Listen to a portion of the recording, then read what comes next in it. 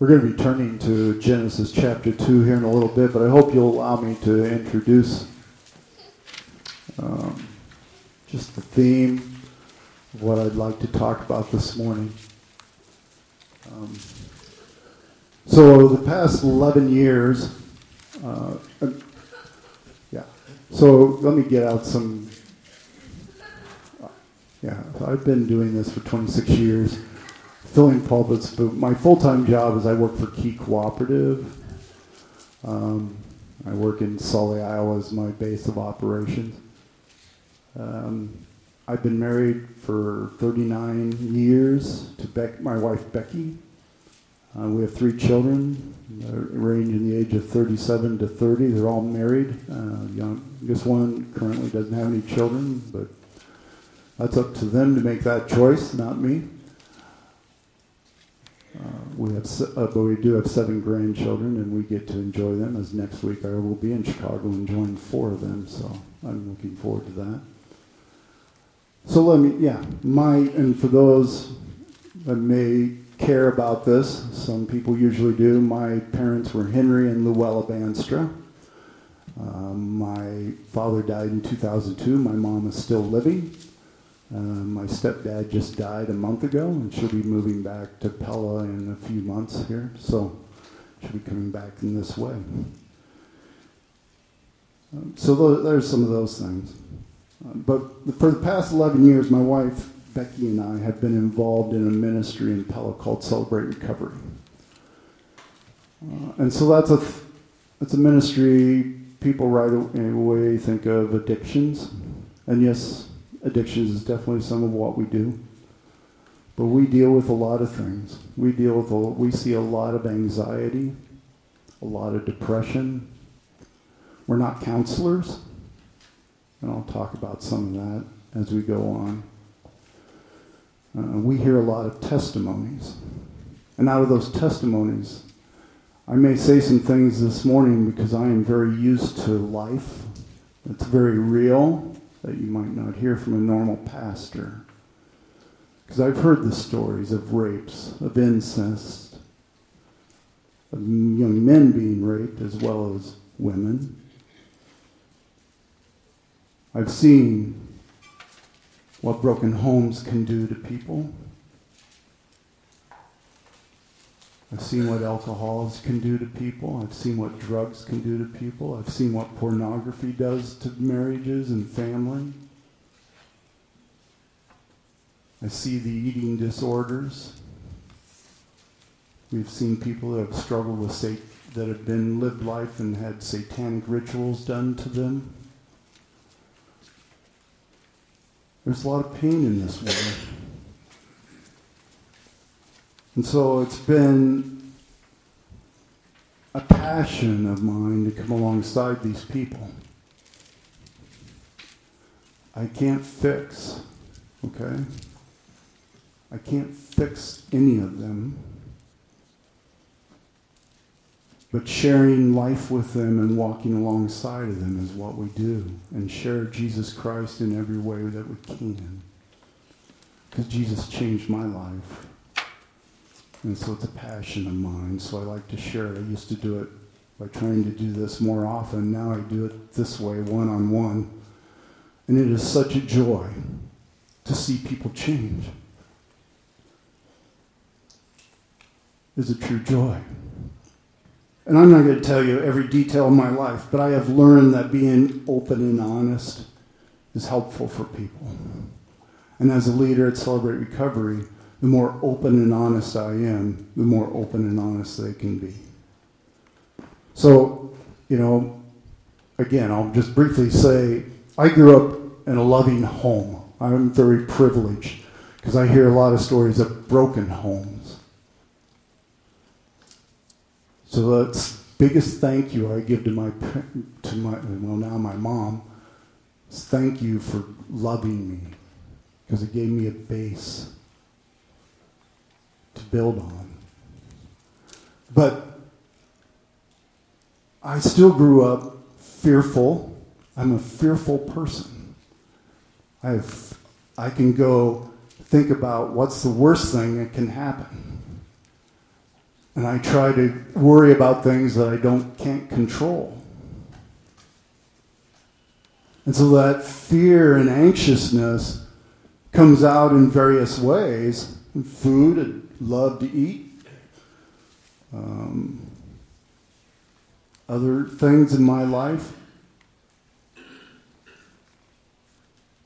And so Celebrate Recovery, there's two things that happen in my life. First, I experienced this true salvation because I believed, I saw, and what I heard from the pulpit growing up was, and this is what I heard, and I apologize, I'm not telling you that's what preachers necessarily preach. What I heard was there was a lot of obey God and do things right, and if I don't do things right, I'm a lousy, worthless sinner, and I felt like I could never measure up to God. I was never going to be good enough. And so that made I had a very poor outlook of my own life. Because I could never be good enough for God. I could never be good enough for anybody. I had a very poor self-image. There's a lot of self-doubt. And then then my way of trying to deal with that was people-pleasing and perfectionism and trying to really please people and make them happy. And then if I was doing all that, and if I was serving God by doing various things, this was before God really grabbed my life, then I was pleasing Him, and then I felt better. So 2 things had to happen in my life. First thing is that I had to experience true forgiveness, but also this whole new concept of that God. So Hebrews 10:14 is one of my life verses, because by one sacrifice He has made me perfect forever for those who are being made holy. I could let go of the perfectionism and trying to please God because He took care of it all for me. And I get up every day knowing that in Christ I am perfect. And that's how He sees me. So that took care of one. But the other thing that happened is that these thoughts and these things that brought anxiety, me trying to control situations that I couldn't control, I came to Celebrate Recovery as a leader and found out I needed to confess my thought patterns and these things that were happening in my life. I had to let go of pride, the Dutch front, that everything's okay. And I had to be real and honest and open. And that's what changed, further grew my life. So I can live in greater peace, as the Serenity Prayer says. So that's my introduction this morning. Let's go to God's Word. We'll begin reading in chapter 2 of Genesis, verse 15, and go to verse 13 of chapter 3. The Lord God took the man and put him in the Garden of Eden to work and to take care of it. And the Lord God commanded the man, "You are free to eat from any tree in the garden, but you must not eat from the tree of the knowledge of good and evil. For when you eat of it, you will surely die." Then the Lord God said, "It is not good for the man to be alone. I will make a helper suitable for him." Now the Lord had formed out of the ground all the beasts of the field and all the birds of the air. He brought them to the man to see what he would name them. And whatever the man called each living creature was its name. So the man gave names to all the livestock, the birds of the air, and all the beasts of the field. But for Adam no suitable helper was found. So the Lord God caused the man to fall into a deep sleep. And while he was sleeping, He took one of the man's ribs, closed the place with flesh. Then the Lord God made a woman from the rib, and He had taken it out of the man, and He brought her to the man. The man said, "This is now bone of my bones and flesh of my flesh, and she shall be called woman, for she was taken out of man. For this reason, a man will leave his father and mother and be united to his wife, and they will become one flesh. The man and wife were both naked, and they felt no shame. Now the serpent was more crafty than any of the animals the Lord God had made. And he said to the woman, "Did God really say you must not eat from any tree in the garden?" And the woman said to the serpent, "We may eat fruit from the trees in the garden, but God did say you must not eat fruit from the tree that is in the middle of the garden, and you must not touch it, or you will die." "You will surely not die," the serpent said to the woman, "for God knows that when you eat it, your eyes will be opened, and you will be like God, knowing good and evil."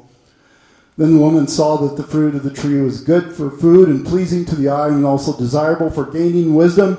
She took some and ate it. She also gave some to her husband who was with her, and he ate it. And then the eyes of both of them were opened, and they realized they were naked. So they sewed fig leaves together and made coverings for themselves. And then the man and his wife heard the sound of Lord God, as he was walking in the garden in the cool of the day. And they hid from the Lord God among the trees of the garden. But the Lord God called to the man, "Where are you?" He answered, "I heard you in the garden, and I was afraid because I was naked, so I hid." And he said, "Who told you that you were naked? Have you eaten from the tree that I commanded you not to eat from?" The man said, "The woman you put here with me, she gave me some fruit from the tree, and I ate it." Then the Lord God said to the woman, "What is this that you have done?" And the woman said, "The serpent deceived me, and so I ate."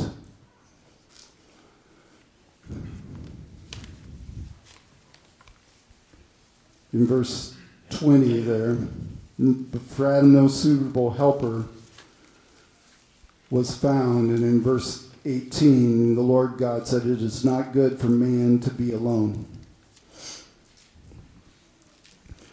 So you can see in my notes, the very first thing I want to impress upon this morning is that God created us for fellowship.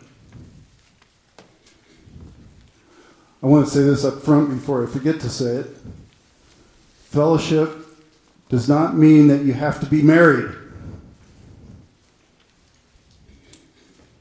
You can live, in fact, Paul says, Jesus lived on this earth without being married. Paul says, it's okay to not be married, but to be not in fellowship with others is not a good thing.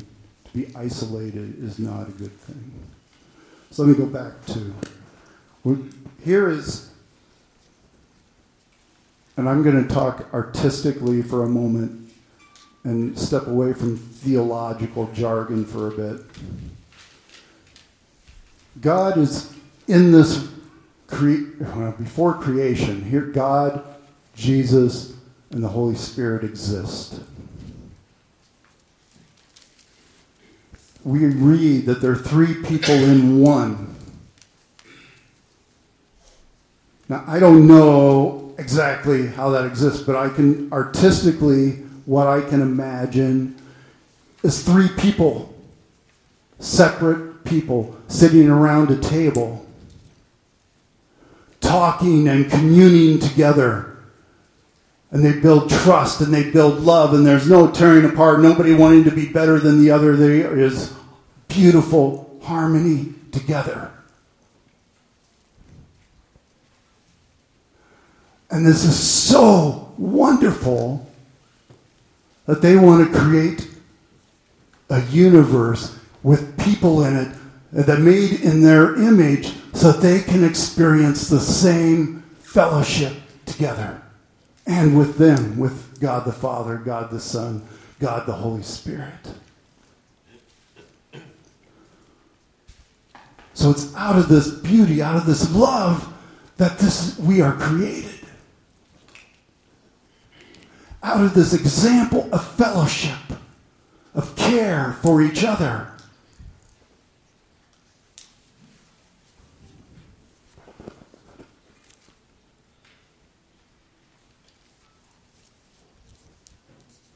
It's so important to understand how beautiful we were created and why we were created.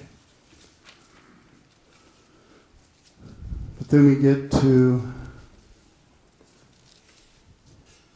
and that's why God says it is not good for man to be alone, because there's no fellowshipping happening.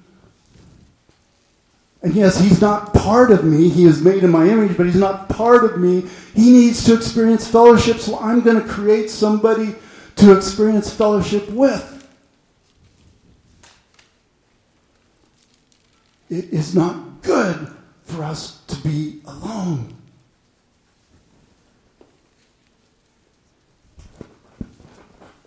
So he creates Eve.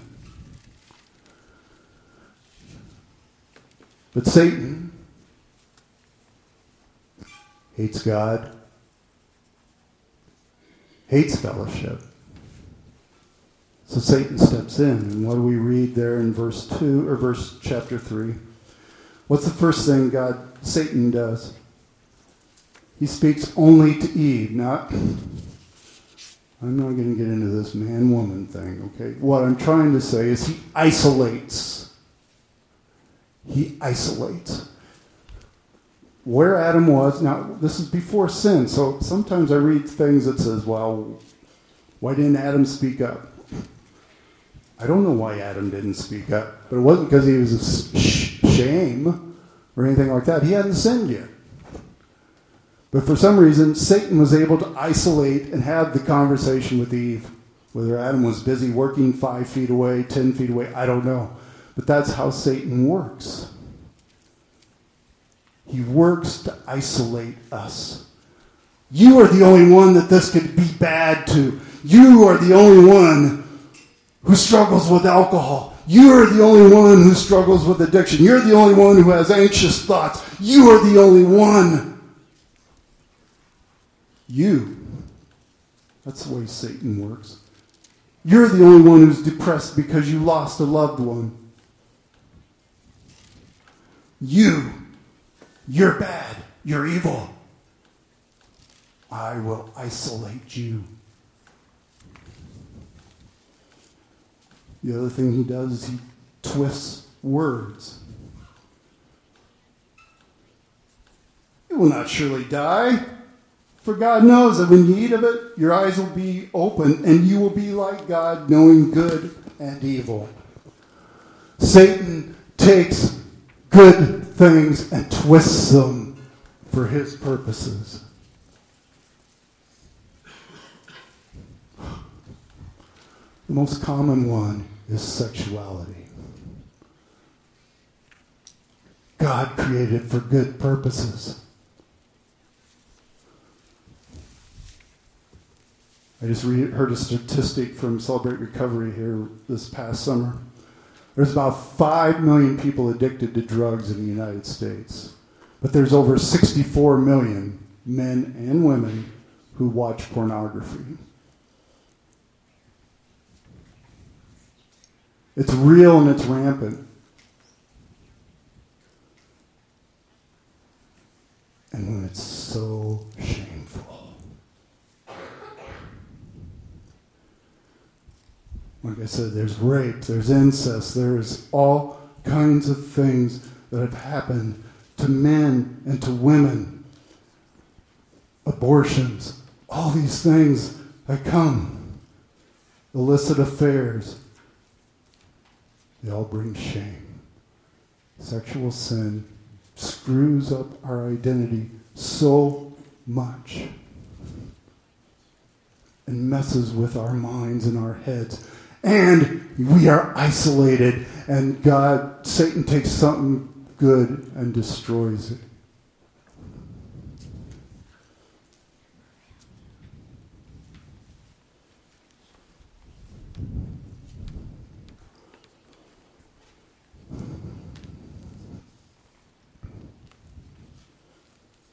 Isn't it amazing?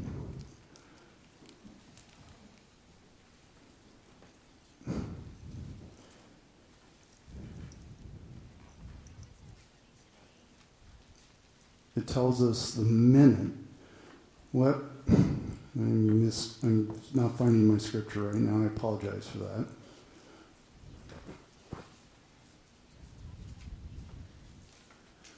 Anyway, what Scripture says, and the NIV is one passage. It says, the minute they sinned, or the minute you eat of this fruit, you will surely die.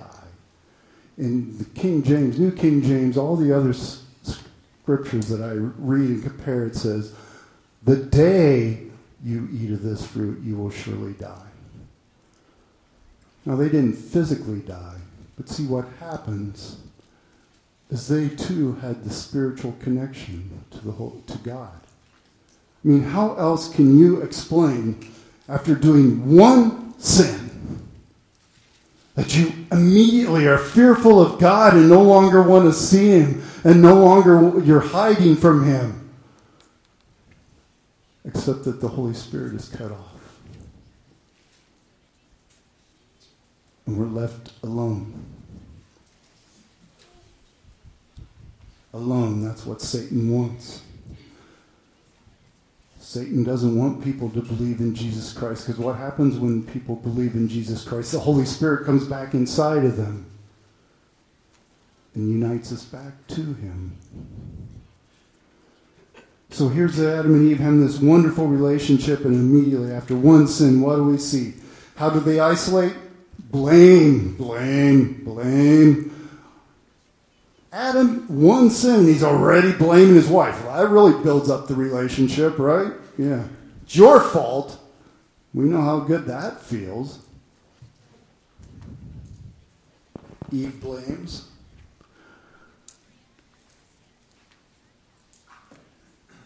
That's what happens. So every one of us are born into sin. If you would turn to my first Colossians 1:21. I just read this scripture that it finally made sense to me in my own life just a few years ago. Colossians 1:21.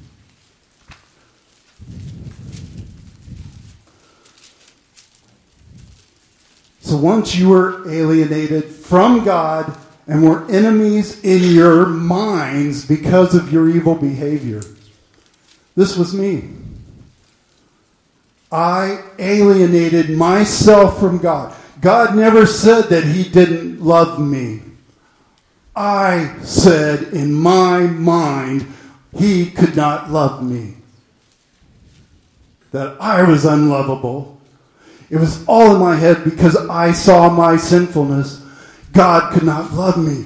And Scripture, so that's why the Scripture is so important to me. Because this was me. I believed God could not love me. Never did He say that. He is the God of love.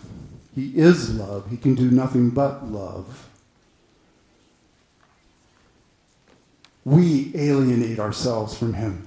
And it's all this stuff that I talked about, the sexual sins. It's all these things that happen in our lives, the stories, the things that happen to us, the pain, the loss.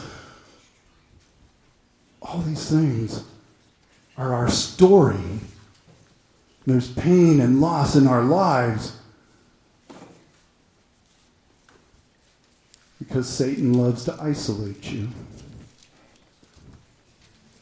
He's got you right where he wants you when you're alone with those thoughts that I am no good, I have self-doubt, self-hate. I'm anxious because I'm trying to control things that I can't control.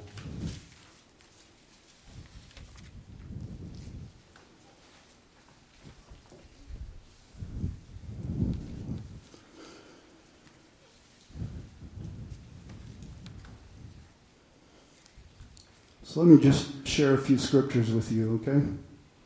And there's a reason why I'm going to share these scriptures.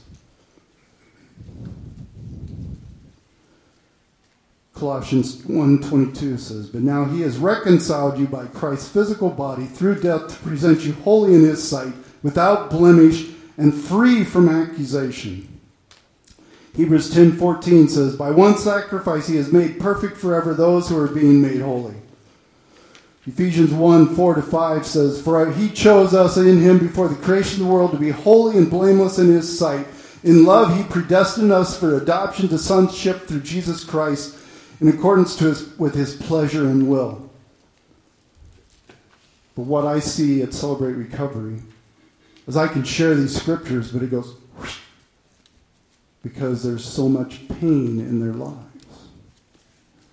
This self-doubt, this self-hate, all that stuff comes at us.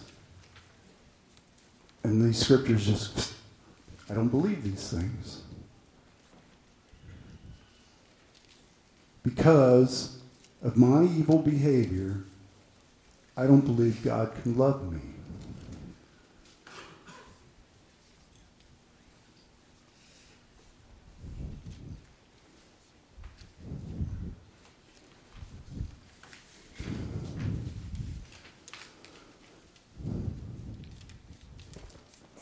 Shame. Our shame plays a big deal in our lives.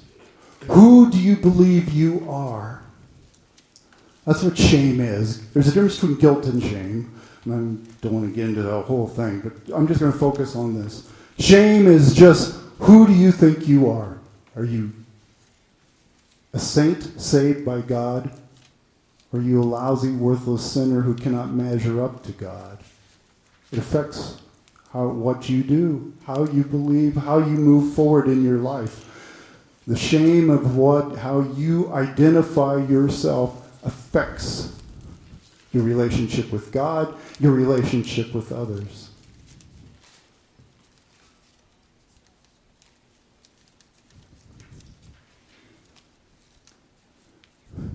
So one of the things I've learned is that you really, it's one thing to accept God's forgiveness.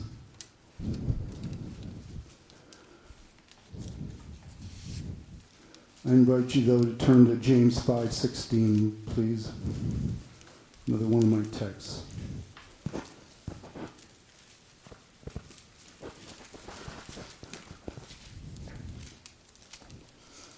James 5:16.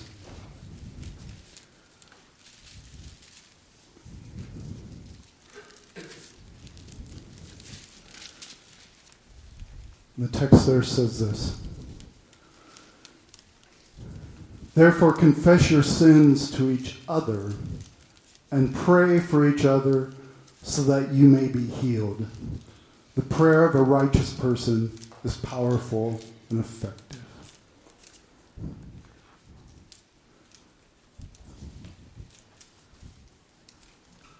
We are told throughout Scripture to confess, and I believe this, to confess my sins to God, okay? And when we confess our sins to God, what? We humble our hearts, and we know that we receive forgiveness for every one of those sins.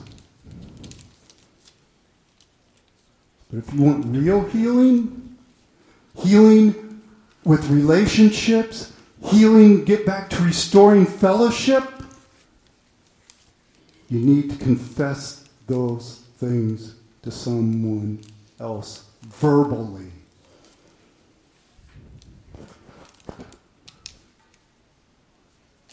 It's a powerful thing. I have seen people that have never, and this, I'm literally talking this, that have never shared their stuff, the hurt, the pain, the anger, and the why it caused that in their life. And they share it, and they begin to find healing in their lives, and they begin to see Jesus for who he is, and they find grace and hope and passion in their lives again.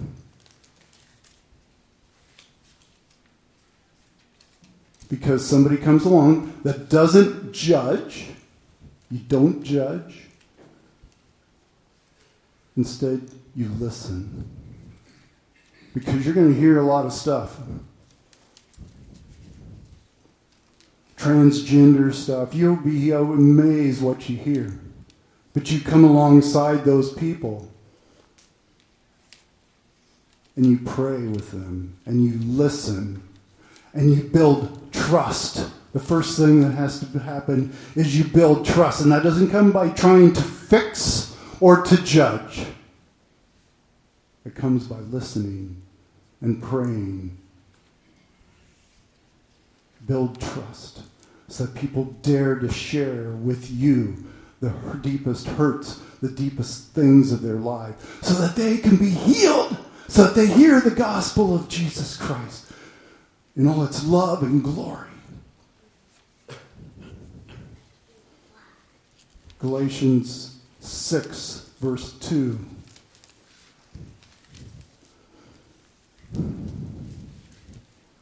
Carry each other's burdens.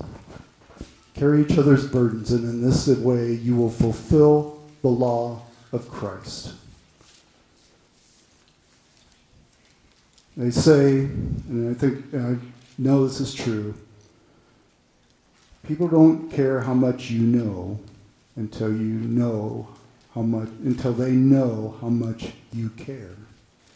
People don't care how much you know until they know how much you care.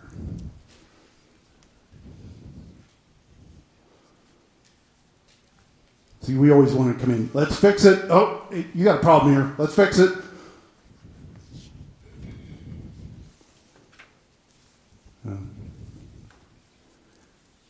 Come alongside. Pray. Build the trust.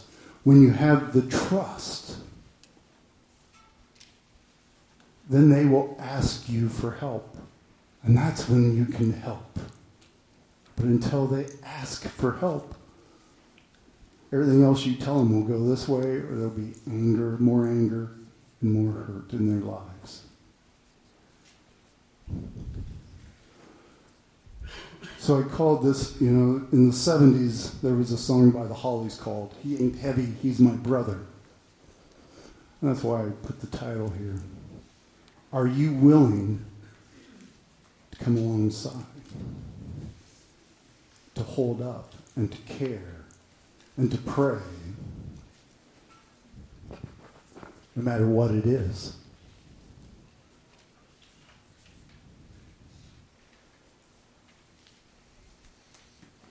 As a church body, I know some of you here, but I don't know this church body. Do you, as a church body, allow your people to be open and honest? Or are they coming with Dutch fronts? There's a song out right now by Matthew West called "Truth Be Told," and he talks about, we come to church and I'm fine, everything's fine, I'm good. When the pain is deep inside.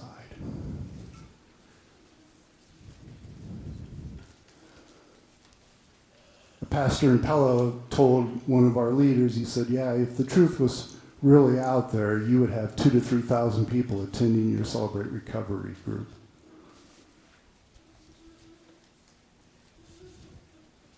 We're so fearful of sharing, the pride of holding it in, the fear of judgment.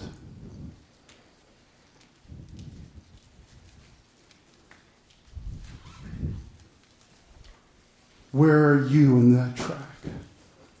Have you found a safe place? Somebody that you trust. It can be your spouse, that's okay. But there's some things that you can't build that trust with your spouse. And it needs to be someone else.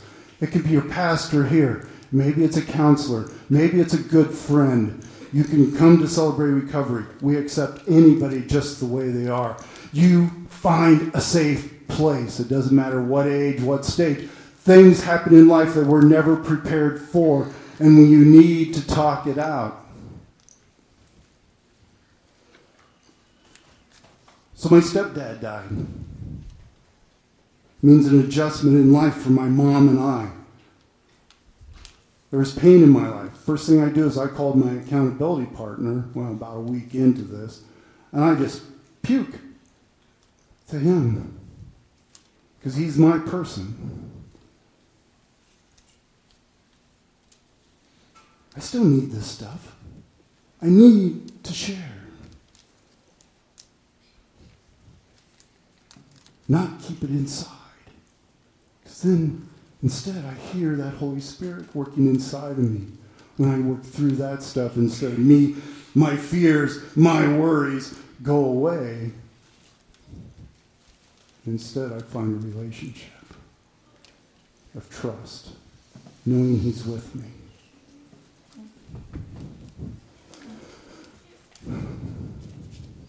I just ask that you find somebody. Let's go to God in prayer. God, we pray that you will encourage our hearts, that your word and your scripture is true, that we be open and honest and real, find that safe place to do that, to build the trust, that we dare to talk it out.